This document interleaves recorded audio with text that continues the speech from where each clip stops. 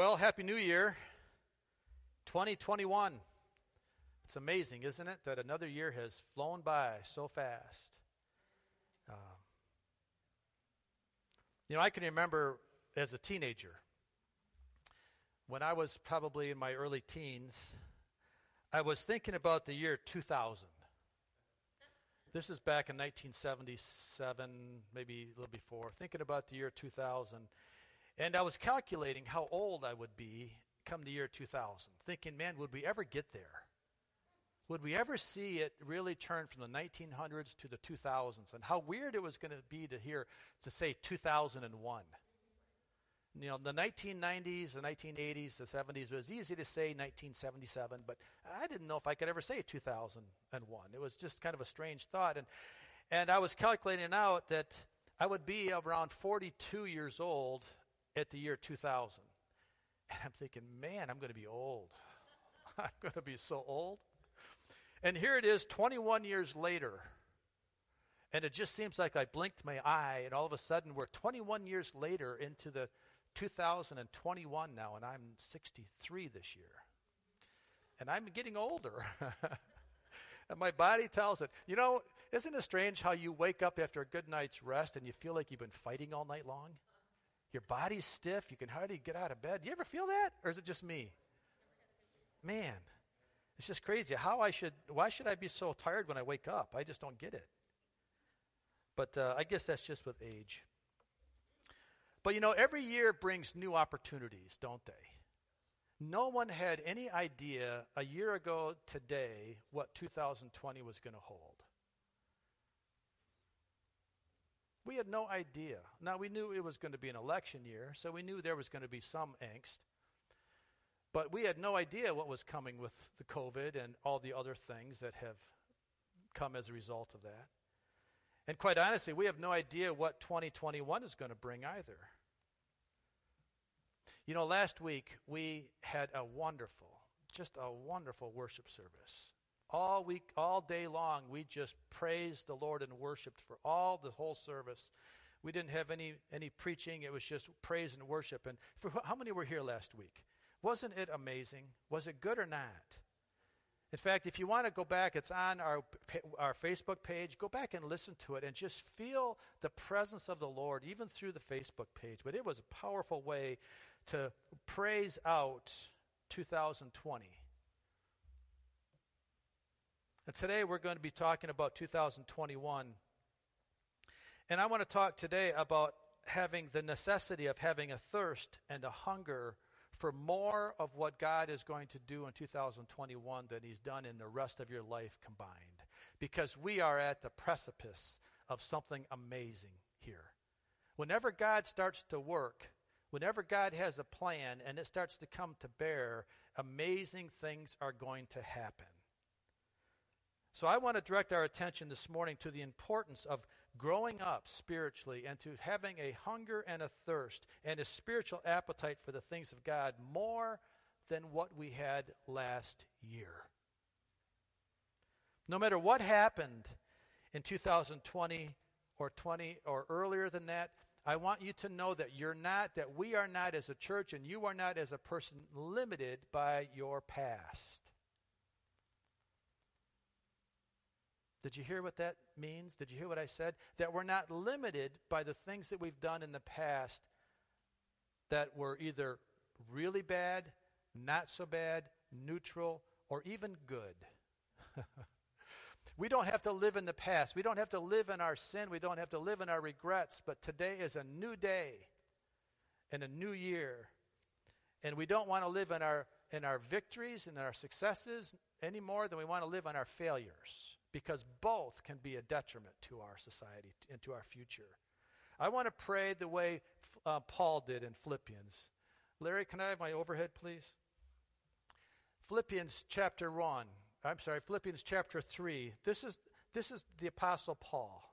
And I want to use this kind of as our jumping off point today. But he says in Philippians chapter 3, verses 12 through 14, he says, "Not that I have already obtained all this, or have already arrived at my goal. But I press on to take hold of that for which Christ Jesus took hold of me. Brothers and sisters, I do not consider myself yet to have taken hold of it. But one thing I do, here's this, listen to this.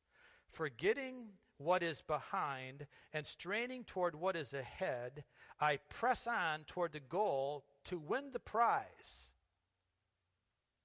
for which God has called me heavenward in Christ Jesus. I press on. Let's pray. Father, I pray that you just help us to know what this passage is supposed to be telling us today. What do we do with this? How do we react to the Apostle Paul's calling here? To forget the past, good or bad, that we don't dwell in the past, but we press on towards the goal of winning the prize for which God has called us heavenward in Christ Jesus. I pray, Father, you would open up our eyes, open up our spiritual ears to hear what you have to say. In Jesus' name, amen. So do you hear what Paul is saying? That the first thing that we have to recognize is that our past doesn't define our potential of who and what God wants us to be tomorrow.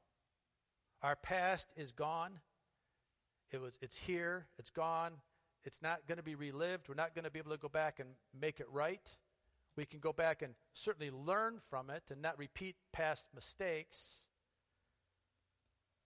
But we have to know that God has a potential for us that is not limited by our past. And it all begins with a heart and an attitude of repentance. If you've made mistakes, listen to that. We've all made mistakes. I've made mistakes. Some of them have been intentional. Some of yours have been intentional. How do we get over that? How do we move forward over that? We repent. We come to Jesus and we say, I am sorry for the mistakes that I've made, even the ones that I made intentionally. And when I have true repentance over that, what that means is I will go back and fix what I can. And for the things I can't fix, I'm just going to lay at the altar and say, would you please forgive me, Jesus? If I've wronged people, I'm going to go back and I'm going to apologize to people that I've wronged. If I've taken advantage of them financially, I'm going to pay them back with interest. I'm going to take care of it. I'm going to do what I can to make my past right, but what I can't make right, I'm not going to let it control me. I'm going to repent over it. I'm going to ask for forgiveness over it, and then I'm going to do the most important thing after repentance, and then I'm going to say, Lord, don't let me repeat the same mistakes. Help me to live a new life. Help me to get over the sin of my past. Help me not to repeat it. Help me not to think I can change your mind about it, but help me to understand that you want me to be a new person. And we need to make that our attitude of life thereafter. You see, if we don't have a true heart of repentance, then what we'll do is we'll try to convince God that, God, what I did wasn't wrong. If I don't see it for what it was as sin, then I'm going to go back to God and I'm going to say, God, I want you to change so that you'll accept what I did was okay. Do you think God's going to honor that prayer? Do you think, is there any scriptural basis to pray that way? The only way to pray is to say, Father, change me so that I can be more like you, so that I don't have to ask you to accept me the way I am. I thank you that you did receive me the way I am so that I could ask for forgiveness and repentance. But now that I've asked for repentance and forgiveness, I'm asking you to change me to be like you. And that means I can't live in that lifestyle that I was in before than asking you to bless it. That means I must change my direction. That's what repentance means in the first place. Turn around and go the other direction. Very important that we recognize that. And then we need to ask God, well, God, now what do you want to do in my life? You don't want me to go back and repeat the same old mistakes and live the old same disappointing lifestyle. No, that's not your plan for my life at all. So what is it? It starts with now having a hunger and a thirst for the things of God. And that's what I want to talk about today. That we will have an intentional determination in our heart that we will ask God to protect us from ourselves. Protect me from my flesh man. Because my flesh man is going to resist this message. My flesh man is going to resist the message of thirst and hungering after God because my flesh man is going to pray about me, kind of like how we pray for our country. If we pray for our country to be blessed and to be strong and to be free so that it gives me a better pocketbook, then I'm not really praying for the benefit of God's will for others people. I'm praying for the benefit of me. And that's a selfish prayer. We need to be having an attitude of God's blessing in our life, no matter how it comes in our life. And it might come through distress. It might come through a rainy day. It might come through some pain.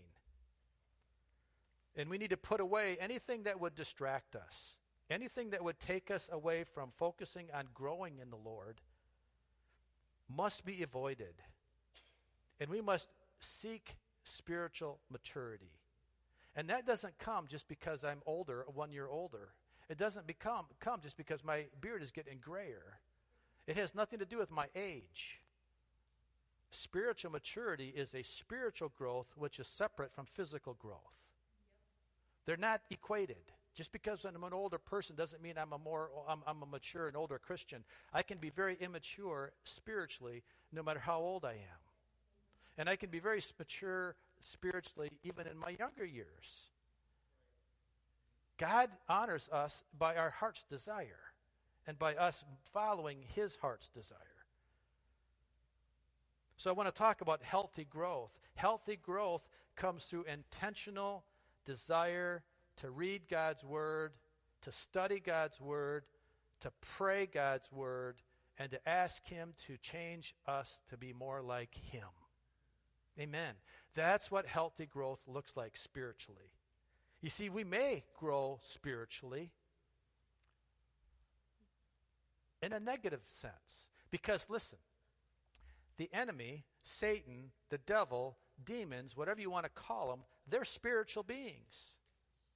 And we can grow spiritually in evil ways too. So just because I'm growing spiritually doesn't necessarily mean it's going to be healthy growth spiritually unless I'm keeping my mind and my heart focused on godly things. Because I can grow spiritually in an evil sense. The reality is you're going to grow one way or the other. You're going to grow either godly or you're going to grow fleshly or you're going to grow spiritually towards the places of evil. You're not going to stay in one place very long. That's not in the nature of God. That's not in God's plan. God tells us that we are going to grow, and how we grow is depending on what we're feeding our soul. How we grow is depending on how we're feeding our physical life as well. Are we eating healthy? So there's some parallels here that I want to talk about. Physical growth is one of the laws of nature that is unbreakable. Just so you know that.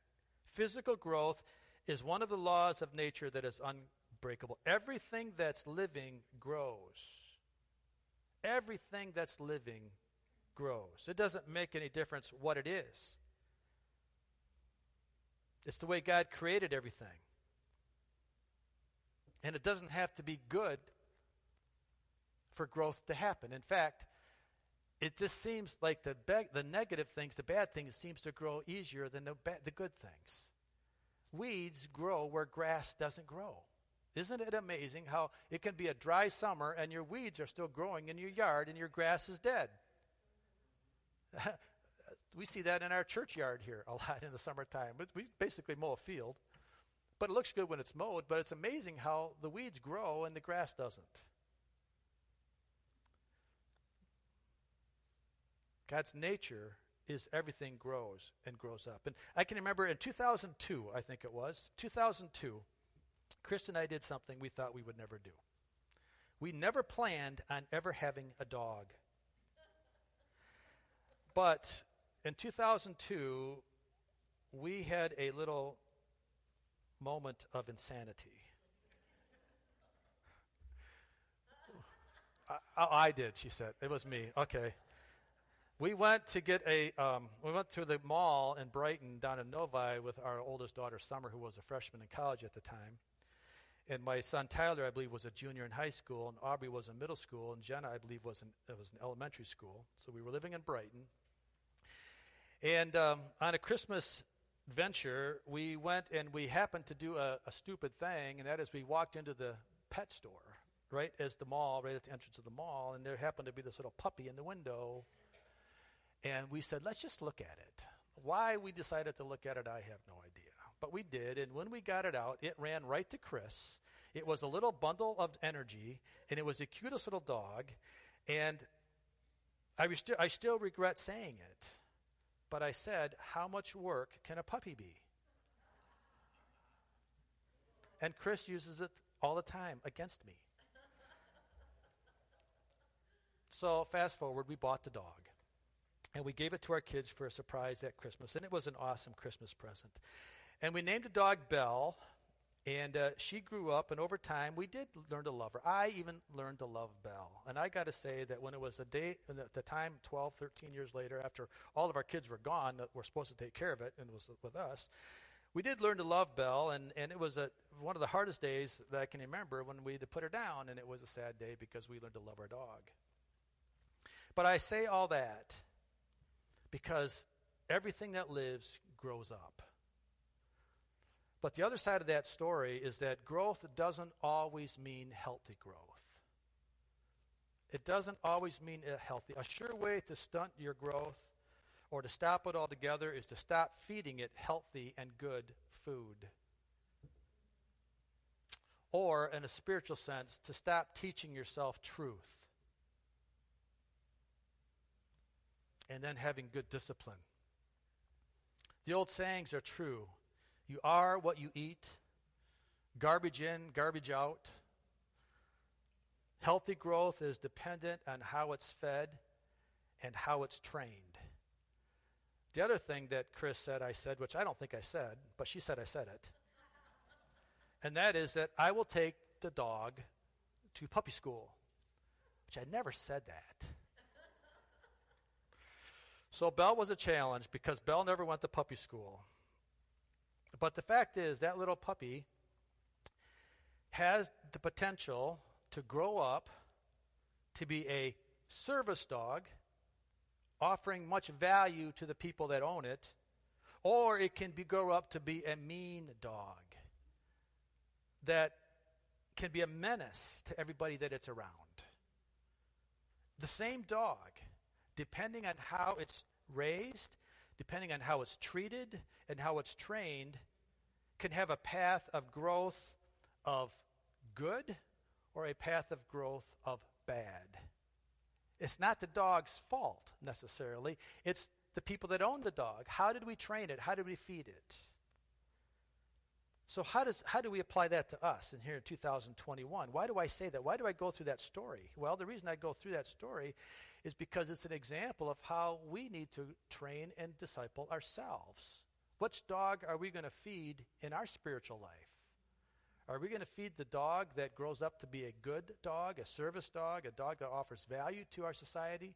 Or are we going to feed the dog in our flesh man that is going to be a mean dog and a selfish dog and all about me dog? We have a choice in that.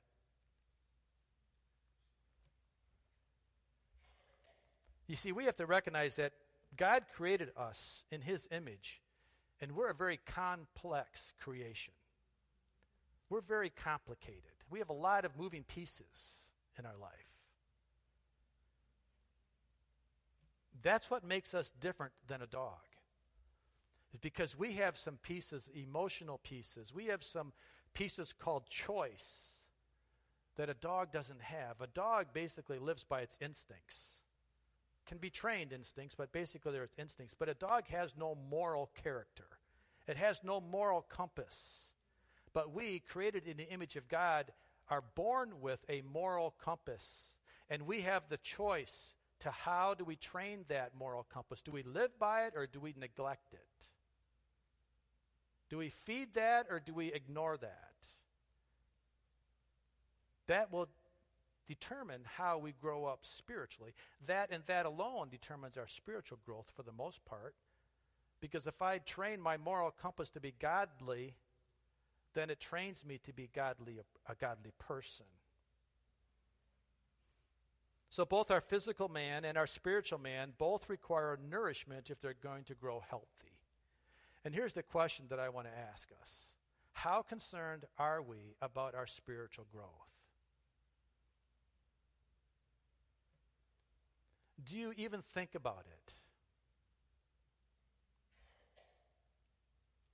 You see, life is busy, and we have many things to keep us busy. So maybe for some people, maybe they never think about spiritual growth. Maybe we get so busy in life with good things that we never even consider the fact that we need to have a spiritual life, that we need to have a spiritual foundation. And I think it's sadly safe to say that for many, if not most people in America today, that spiritual growth isn't something that they think about. It doesn't come across their mind very often, if at all. They may believe in Jesus. They may attend church. They may even had, at one point in time, asked Christ into their life. But if that's the extent of it, if it hasn't gone any further than that, if it's not a daily reminder that I need to grow up spiritually, then they're not feeding the spiritual dog that's going to be a healthy life. They're feeding the fleshly dog that's going to grow up to be a menace. Because it's not just the fact that you got saved, it's where is your hunger and thirst thereafter? How are you training yourself? How are you discipling yourself? What are you feeding yourself so that you are growing up spiritually? It's not just the day that you got saved. Yes, that's an important day. You need to remember that. You need to go back and mark that if you can remark that. I honestly don't remember the day I got saved. I grew up in church. I can't remember. I got saved so many times, and I backslid so many times. I don't remember when the last one was that really took for me. I mean, I remember the day that I got filled with the Holy Spirit when I was 12 years old. I can remember that day like it was yesterday. That was the most powerful day in my life, 12 years old, when the Holy Spirit gets a hold of me and I'm speaking in tongues, and I can't stop speaking in tongues for an hour. That I remember. But after that, I still messed up. After that, I still did things that were wrong. So when did I really become that Christian man again? Maybe this morning. I mean, think about it. We need to keep this constantly in our face. This is not a once saved, always saved relationship with Jesus. It's a living relationship, and it's one that I must feed on a regular basis. I must maintain a thirst and a hunger for God on a regular basis if I'm going to continue to grow. You lose your thirst, you lose your hunger, that's a sign of death. It's a sign that you're dying. You lose your appetite, it's a sign that you're dying. If you don't have a spiritual hunger and a spiritual thirst for God, can I just say that's a big red flag? You need to evaluate your life and say, God, where is it? If I'm not concerned about you, am I even in relationship with you?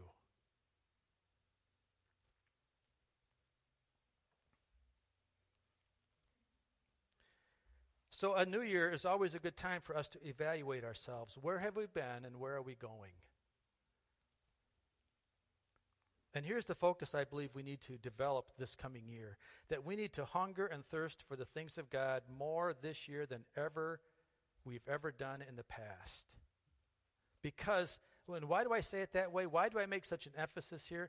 Because I believe that we are getting closer and closer and closer to the end times. And if we are not in the end days, we're getting close to them. And can I just say that the enemy is going to be very active in the end days, because he's going to recognize his days are shorter as well.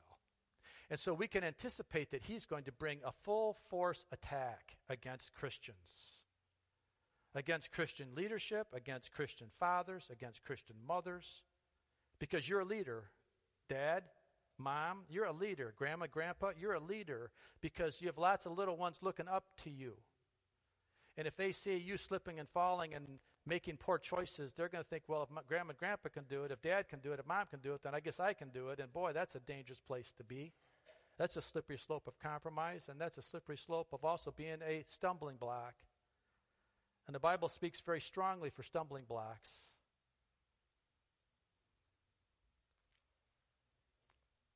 I believe that we are in the end time, and the enemy is wasting no time to destroy everybody that he can destroy.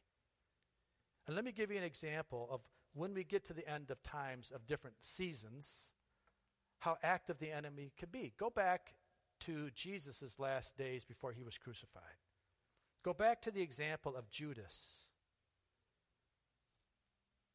In the book of Luke, we see Satan showing up in Judas Iscariot, one of Jesus' disciples, a man that had walked with Jesus for 3 years. And we can't just run to the end of Judas' life and see the fact that the enemy used Judas, but we have to recognize that Judas loved the Lord. There was a time in his life where he loved Jesus, and he was trusted by Jesus. He was trusted by Jesus so much that Jesus gave him the control of the treasury of the disciples. He was the money man. Now some would say, well, why didn't Jesus use Matthew? Because Matthew was a tax collector. He understood money. You would thought that Jesus would have used Matthew as a tax collector to be the keeper of the money bags, but Jesus had a different purpose for Judas. So here we see Judas being a godly man that we got to believe he was early on, but something happened in Judas' life that changed to the point that he would deny Christ.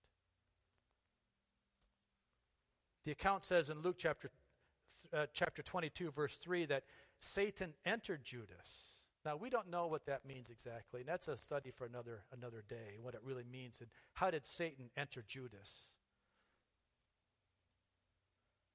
But I think it's safe to say that this was not Judas' first temptation.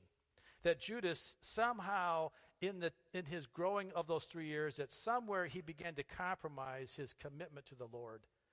And that the devil started working on him years before this. This wasn't his first sin.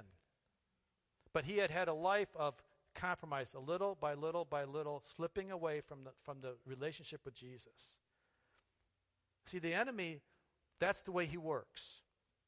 He works subtly and he works slowly. He's coming at us one little bit at a time, trying to inch us away from our relationship with Jesus.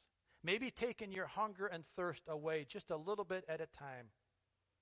You just stop reading the Bible just a little bit, or you stop praying just a little bit, or you stop thinking about godly things just a little bit, or you're giving yourself just a little indulgence here and there. And that's the way the enemy works. He doesn't come very often frontal attack with this first sin, the worst sin. Normally the first sin is not so bad of a sin. A little lie, a little compromise, a little indulgence, a little look at the porn site, a little drink, a little weed, a little drug, whatever it is. I mean, it just starts you off small because he knows that he's probably not going to get you to take the big jump. I'm sure that the devil had been working on Judas for quite a while before he brought the temptation to deny or to trade Christ for 30 pieces of silver. My Bible commentary says this about the life of Judah. He says, in this life, bringing it to our life, there is always the possibility that we might become spiritually disillusioned or grow cold toward Christ because our priorities, hear that, our priorities get mixed up, or because Jesus does not seem to fulfill our expectations. Think about that. How many times have you been let down in air quotes, by Jesus? Or was it your expectations of Jesus that really let you down? The commentator goes on, and he says, such attitudes may allow Satan to slowly lead us into compromise and perhaps betray the Lord and his cause. That's why we need to protect ourselves from the slow decay of loss of appetite for the things of God. We need to keep our hunger for Christ alive and keep it in the forefront of our life so that we don't lose him in the priorities of life. Scripture is clear that we're to grow in the grace and knowledge of God, and it's our responsibility. Listen, it's my responsibility to keep my life hungry. It's your responsibility to keep your life hungry. and keep ourselves in the position of growth. 1 Peter chapter 2, verses 2 and 3, Peter says this, like newborn babies, crave pure spiritual milk, so that by it you may grow up in your salvation, now that you have tasted that the Lord is good. You have to hang on to the bottle. As a young baby, we feed babies, right? My daughter is raising 3-month-old twins now, and I love it. And I love to sit and feed them with the bottle. You know, and there will come a day where they will hold their own bottle. But right now, we have to keep the bottle in their mouth. Right now, we have to provide for them because they're not able to do it on their own. But there's going to come a day when they're going to hold it with their own little cute little hands. But until that day comes, it's my responsibility to do that. And what we need to be as newborn Christians and as older Christians, we need to now, we're going to move from spiritual milk into the meat of God's Word, which is kind of what we're doing right now. We're kind of moving into the meat of God's Word. See, having a strong and growing appetite for the things of God is a necessity no matter what spiritually age we are. We can never lose our appetite. We can say, I've been so full of God. Well, good. But, you know, we can be so full on Thanksgiving Day that by the next morning, I'm ready to eat again. I can say, I'm never eating again. And how many have been in that so full, you've said that? I'm never eating again. Well, come morning, you're hungry, right? So you have to feed yourself again. Well, spiritually, the same way. We can have a great spiritual revival in our life and be so full of Jesus and think, oh, this is going to last me forever, but it doesn't. I have to keep feeding myself that. So having a hunger is a sign for us to measure our spiritual life as by how hungry and thirsty are we. And I'm not speaking about necessarily just an emotional high at the altar. I'm not just saying that we have to have emotional highs to show spiritual growth. Because in a Pentecostal nature, sometimes we hurt ourselves by that. We want to measure our spiritual life by how spiritual I am on a Sunday morning when I'm at the altar or when I'm in a worship service. When it's easy for me to raise my hands and praise the Lord and maybe even speak in tongues. But that's not what I'm measuring here. What I'm measuring is what am I like on Wednesday? What am I like on Tuesday night? What am I like in the job? Am I still hungry? A sign that we all must constantly be on a lookout for is our decline of our spiritual appetite when I'm with people that aren't spiritual. It's easy to be spiritually on fire when I'm with other Christians. When I'm having a cup of coffee or breakfast with Rip, it's easier for me to be on fire for Jesus. But when I'm by myself or in a situation where I'm with ungodly men, how easy it is to slip into their attitudes. How easy it is to slip into the lifestyle of those that aren't godly. That should be a warning for us that maybe our thirst isn't what it should be. In Luke chapter 8, Jesus gives a parable. Luke chapter 8, verse 14, he gives a parable of the seeds on fertile and different types of soil. And I just want to focus on this one today. But the seed, on verse 14, the seed that fell among the thorns stands for those who hear, but as they go on their way, they are choked by life's worries, riches, and pleasures, and they do not mature. Think about it for a few minutes. How easy is it to get distracted when it comes to praying and reading the Bible? How easy is it to be distracted? It's pretty easy, isn't it? I think this parable speaks to me as well as it speaks, hopefully, to you, that the things of life, the good things in life, can choke out our need for God. The good things, the things that are intended as God's blessings, can choke out our thirst and our hunger. And I think it's deeper than just interrupting a 15-minute prayer time. I think that we need to recognize that this isn't, that we're looking at the overall encompassing life of worries and pleasures and temptations that could lead us to different phases in life. Even a phase of depression can clearly choke out our heart and our thirst for God. We can get so caught up in things, whether they're good or bad, that we lose our desire, we lose our hunger. And I think that we all know what that looks like. I don't think I need to describe it much further. Jesus spoke about the necessity for hungering and thirsting in Matthew chapter 5 in the Sermon on the Mount. He said, blessed, in verse 6, blessed are those who hunger and thirst for righteousness, for they will be fulfilled. Another word for righteousness here is just doing the right thing. Just doing the right thing, according to God's word, is righteousness. We don't have to make it any more complicated than that. It's just listening to God's word and then doing it.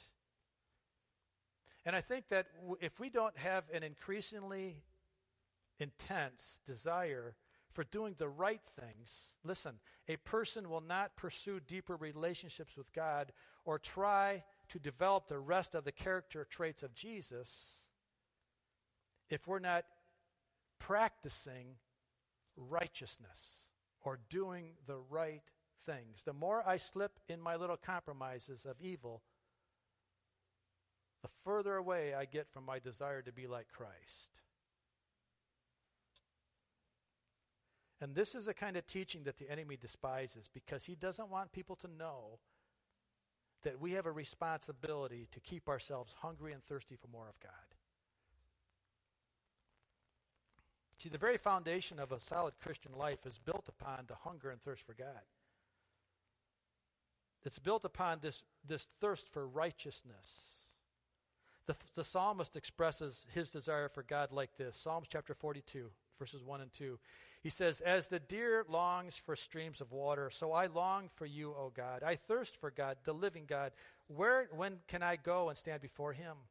Day and night I have only tears for food. I'm longing for it so much, while my enemies continually taunt me, saying, where is this God of yours?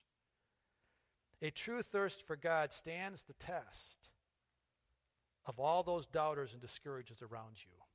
Because when you get hungry for God and you have a thirst for God, there's going to become those that are around you that are going to try to quench it for you. They're going to try to make you feel like you're weird. And the true thirst for God will stand the test of that. Just as water is necessary to sustain physical life, so God and a desire to be in his presence. Listen, to be in his presence, there's power there. Corporately, when we come together and worship, or in your own spiritual time, you need to try hard to ask the Lord to invade your own personal prayer time with a sense of his presence. Find a place that you can move away from the distractions of the television, of your cell phone, of your car, or wherever you're at, and find a place where you can find the presence of God. I like to come here to church. And by the way, I want you to know this church is your church, and you're always welcome to come here to find the presence of God, because there's something about coming into this church, into this altar time right here. The presence of God seems to linger here, doesn't it, Rip? You can just come in at any time, and it's almost automatically, if your heart's in the right place with God, you can walk in and feel the presence of the Holy Spirit here. And it's not because this is special, it's because we've consecrated it as special. Because we keep it consecrated before the Lord.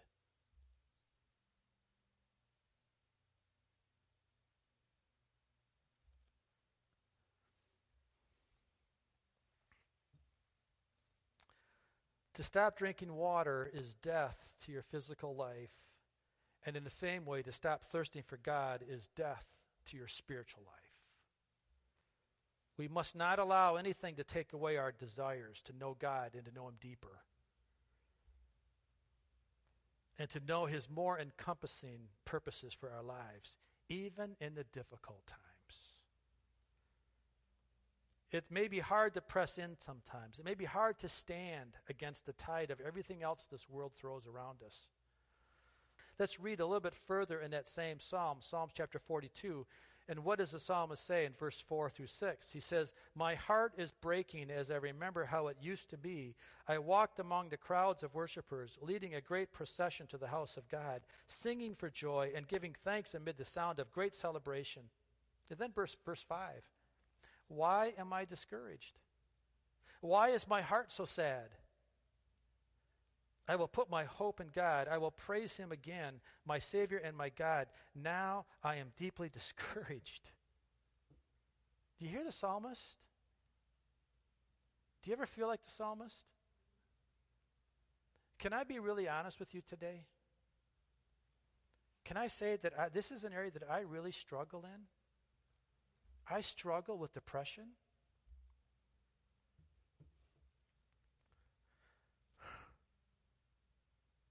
I struggle sometimes that I just can't get my heart right.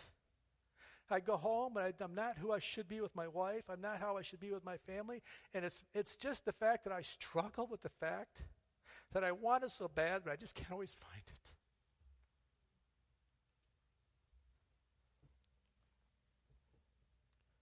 There are days that I'm just so depressed and I struggle in my spirit that it's hard to pray. Do you ever feel that way?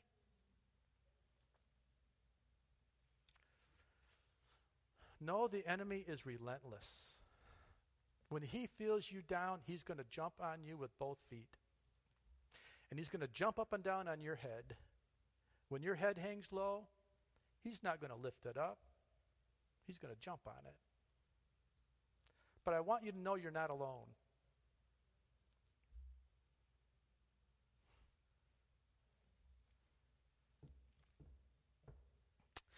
I want you to know that God is working even when you don't feel it. He's working when you don't see it. He's working when you can't pray. He's still working on your behalf because he loves you so much. That's the beauty of relationship. That's why we have relationship with God. We just don't know about him. We know him, and he knows us.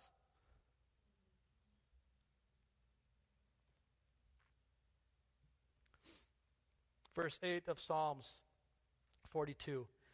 "But each day the Lord pours out his unfailing love upon me. And through each night I sing his songs, praying to God who gives me life." That's the promise. That's the promise of a fulfilled, thirsty, and hungry life, is that God will fulfill himself. And there's something very powerful in keeping our spiritual hunger and thirst at the highest level possible, because there are going to be times when we're just not going to have it in ourselves if we haven't built a solid foundation of getting to know Jesus in the good times.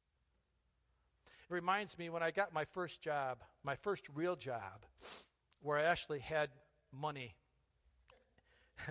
And the first thing they wanted to do is they came to me and they said, "Well, how much of this do you want to put into a savings plan? How much of this do you want to invest in an IRA? That means you can't touch it for years." I didn't want to give it up because I wanted the cash for the immediate pleasures of life.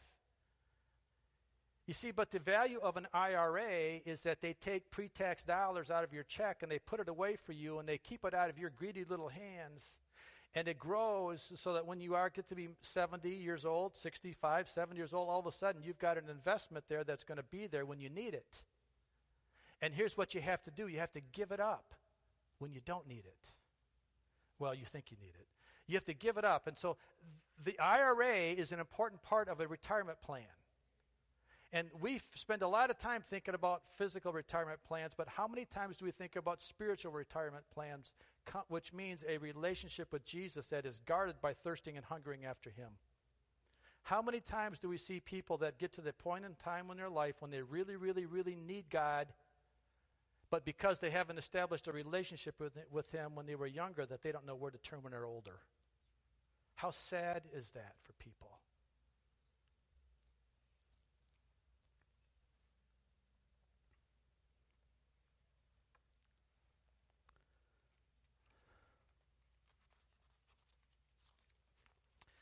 Jesus says this, Matthew 6:33.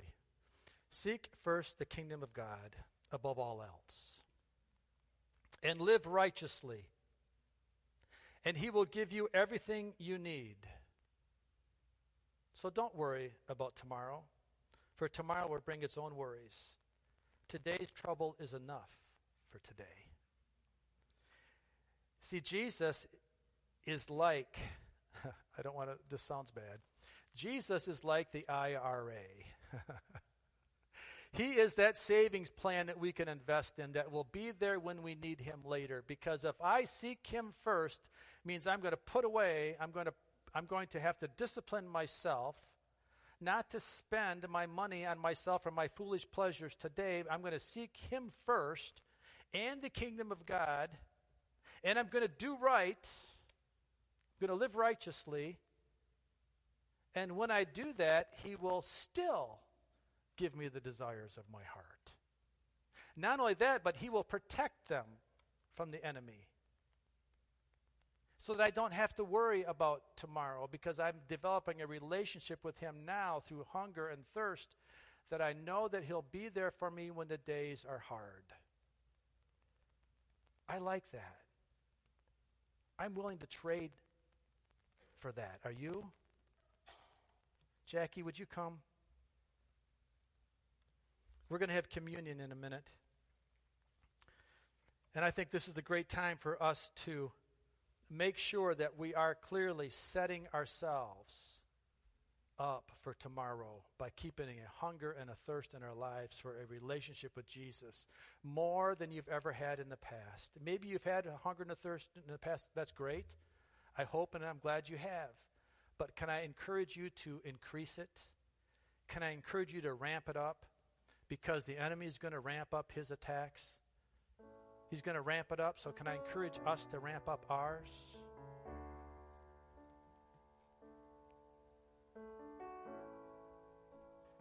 One thing that's different about Jesus than the IRA is that Jesus isn't limited financially. He has no limits. And I don't know where you're at in your life. I don't know if you're at the younger stage of your life or at the later stage of your life. But it doesn't make any difference. God is able to supernaturally meet your need no matter where you're at. Maybe you haven't been living a life that is really putting away like you should have. And I'm speaking to not just the room, but also those listening online. Because it doesn't make any difference. God's supernatural power is such that he can rescue you wherever you're at if you're willing to turn to him. Jesus said in John chapter 7, verse 37 and 38, he says, let anyone, do you hear that? Let anyone who is thirsty come to me and drink. Whoever believes in me, as Scripture has said, rivers of living water will flow from within them. Rivers of living water will flow where there was a dry, barren ground. Rivers of living water will flow in your spirit if you will receive Jesus as your Savior. And then live like it righteously with a hunger and thirst for him. That's the thirsting that Jesus is referring to on the Sermon on the Mount when he said, blessed are those who thirst, for they will be fulfilled. They will be filled.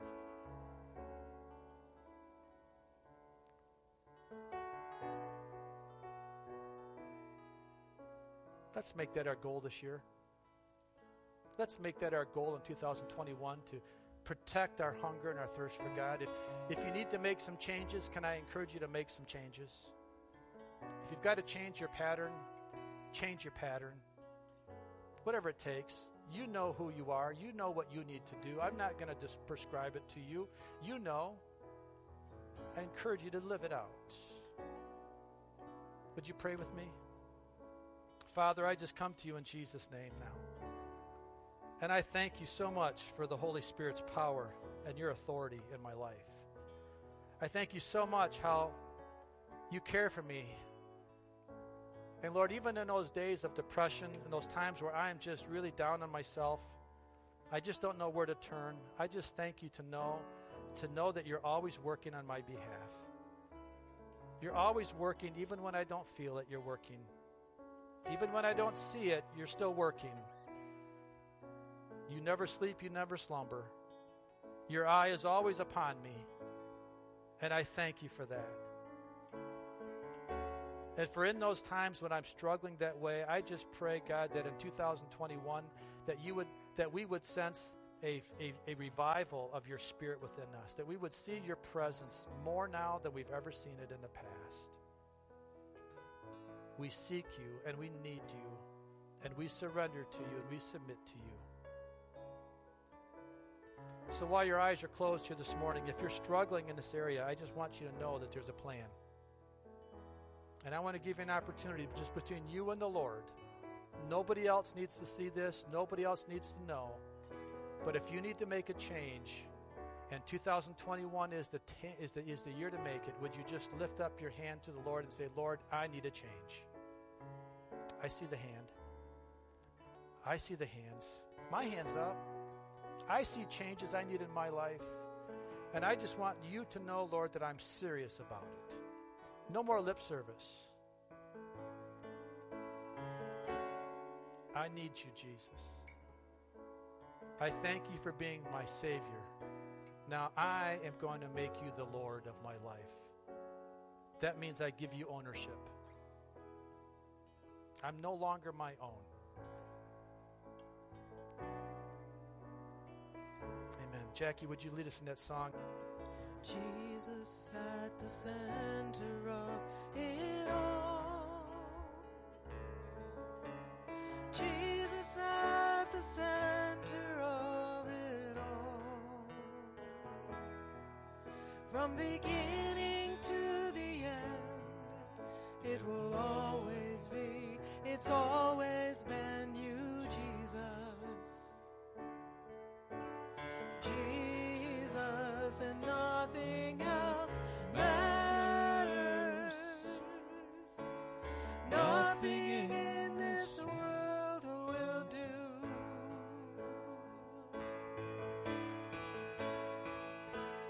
Jesus, you're the center. Everything revolves around you.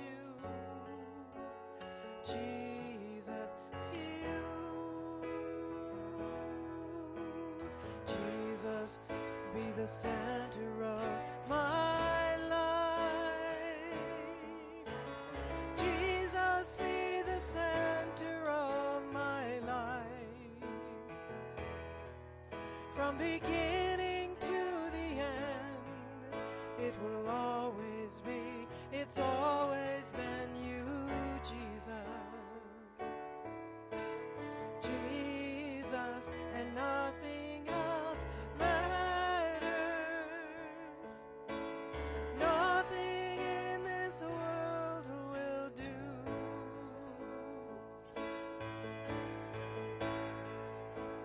Jesus, you're the center. Everything revolves around you. Jesus, you. Jesus, be the center of your church. Jesus, be the center of your church. And every knee will bow, and every tongue shall confess you, Jesus. Jesus, Jesus, Jesus. Father, just go with us today as we go to our homes. We go to our place of businesses this week. I pray, Father, that throughout this week that you would bring bits and pieces of this message back to our lives, that it would encourage us to protect our hunger and our thirst for the things of righteousness, the things that we do right beginning today. Help us, Father, to change, to be more like you. that we would invite your character in our lives. And I pray your blessings on your people. In Jesus' name, amen. Amen. Be blessed.